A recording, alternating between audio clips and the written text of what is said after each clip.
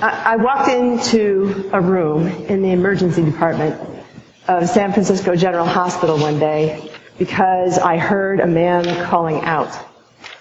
I was an intern chaplain at that time, and so it fell to me to be in that place at that time in case someone should call out.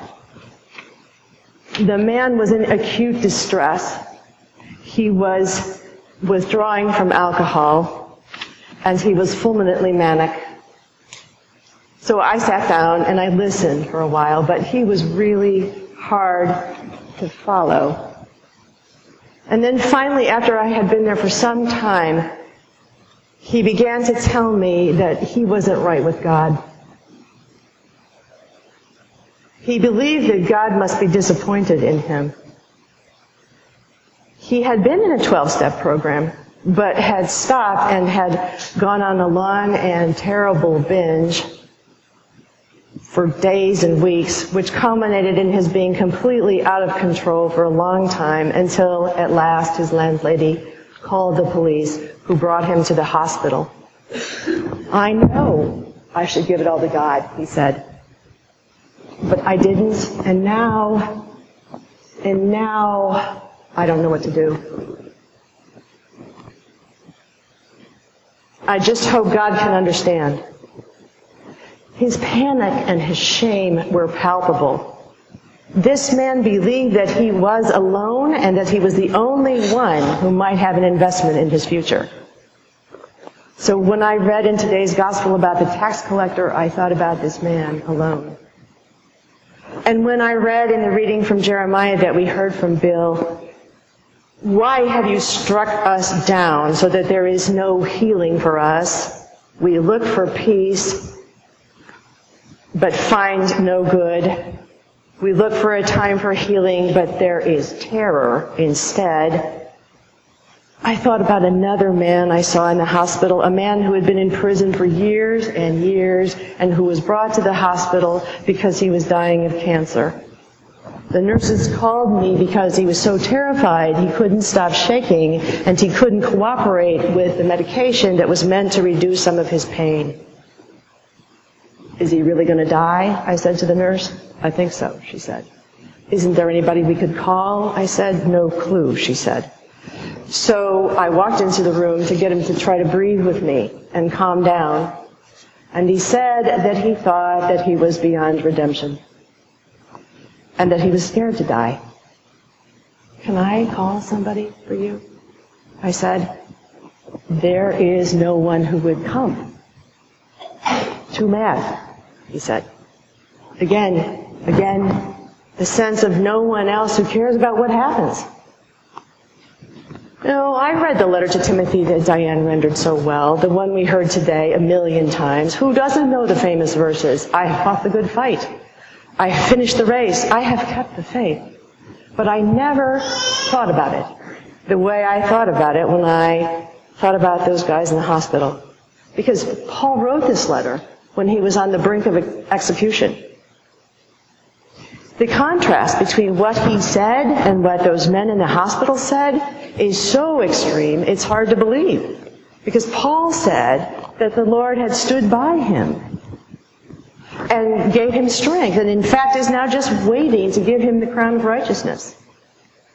His belief in the reality of God, in the real presence of God, in the real investment of God in his future, is amazing. Jeremiah's way of saying that is, the Lord is in the midst of us and we are called by his name. We belong to him. We have his name. When Paul waits in prison for his death, to him it is only about being called by God. It is only about allowing God to decide what happens next. There is no idea that he's alone. I mean, he talks about losing his human defenders, but he's not troubled because it is only God who can make the next move. And Paul is completely inhabited by that idea. I don't know anybody with that much faith. The reality of God, the reality that life comes from and only from God, is scarcely in evidence in our times. I could paraphrase Tina Turner and say, what's God got to do with it? And that could be what the culture thinks. We used to think before 9/11 that we were the most trustworthy and most invulnerable thing in our own lives.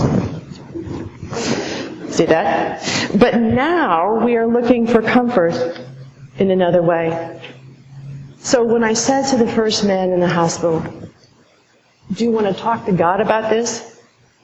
He said, I wouldn't know what to say. Why would he listen? Why indeed? Why would God listen to him now after a lifetime of self-destruction in which he took matters into his own hands every day and passed up every good thing? Listen to Jeremiah again talking about the plight of the people in exile like this man, thinking that they were without God. We look for peace but find no good, for a time of healing, but there is terror. Jeremiah, you remember, was the prophet who had the excruciating task of helping the chosen people imagine that God would never leave them, that the destruction of the temple and the exile in Babylon were only temporary, and that God was not missing in action. Jeremiah's poetry is the cry of children who have behaved badly and who are now looking for reconciliation with their beloved parents. My man in the hospital bed believed himself to be in Babylon without hope of God's interest in his recovery. People in dire straits, sinners and tax collectors, are those whom God will grace, we hear in the gospel. But what about us? What about the Pharisees? What about those of us who pay our pledges, come to church, volunteer, and are trying to be good people? What was wrong with the Pharisee anyway? Well, what was wrong was that he believed himself to be justified by his own agency. He believed that something he did or didn't do would decide his salvation, not God. My patients in their beds believed that they had forfeited their salvation by their actions, just as the Pharisee believed that he had earned his salvation by his. God was not in that picture. This parable is about the power of prayer to keep us from believing that we are the ultimate force in the universe.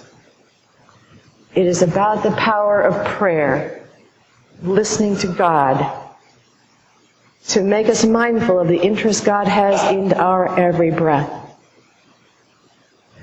We belong to a church because we believe that God is with us most intensely and forcefully when we are with each other.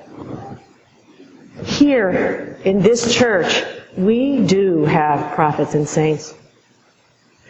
Jeremiah tried to get people to think about God as suffering with the people in exile. He told people that God's suffering about them would lead God to rescue them. We, in this church, have members who willingly suffer with the people who are troubled here and in this community. There are people in this church, on the healing prayer team, for example, who pray every day for people suffering among us. There are people in this church who are making food for people in the community who don't have food. There are people in this church who go out of their way to visit, to call, to transport, to give money, to run errands, and to advocate for those who need them. And those tax collectors whom you have helped are out there praying for you in the world. They are blessing your name and commending you to God for your generosity and your caring and your hope. I have heard them. I know this to be true.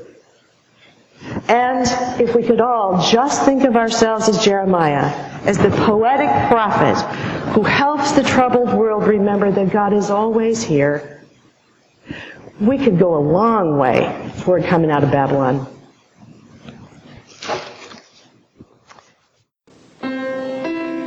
This has been a sermon podcast from the Episcopal Church of Our Savior, Mill Valley, California. We are a growing, welcoming community for those seeking to deepen their relationship with God and to journey in faith with God's people through the breaking of bread and in service to others in Christ's name. You can reach us by phone at 415-388-1907 or visit us online at oursaviornv.org. That's OURSAVIOURNV for Mill Valley.org.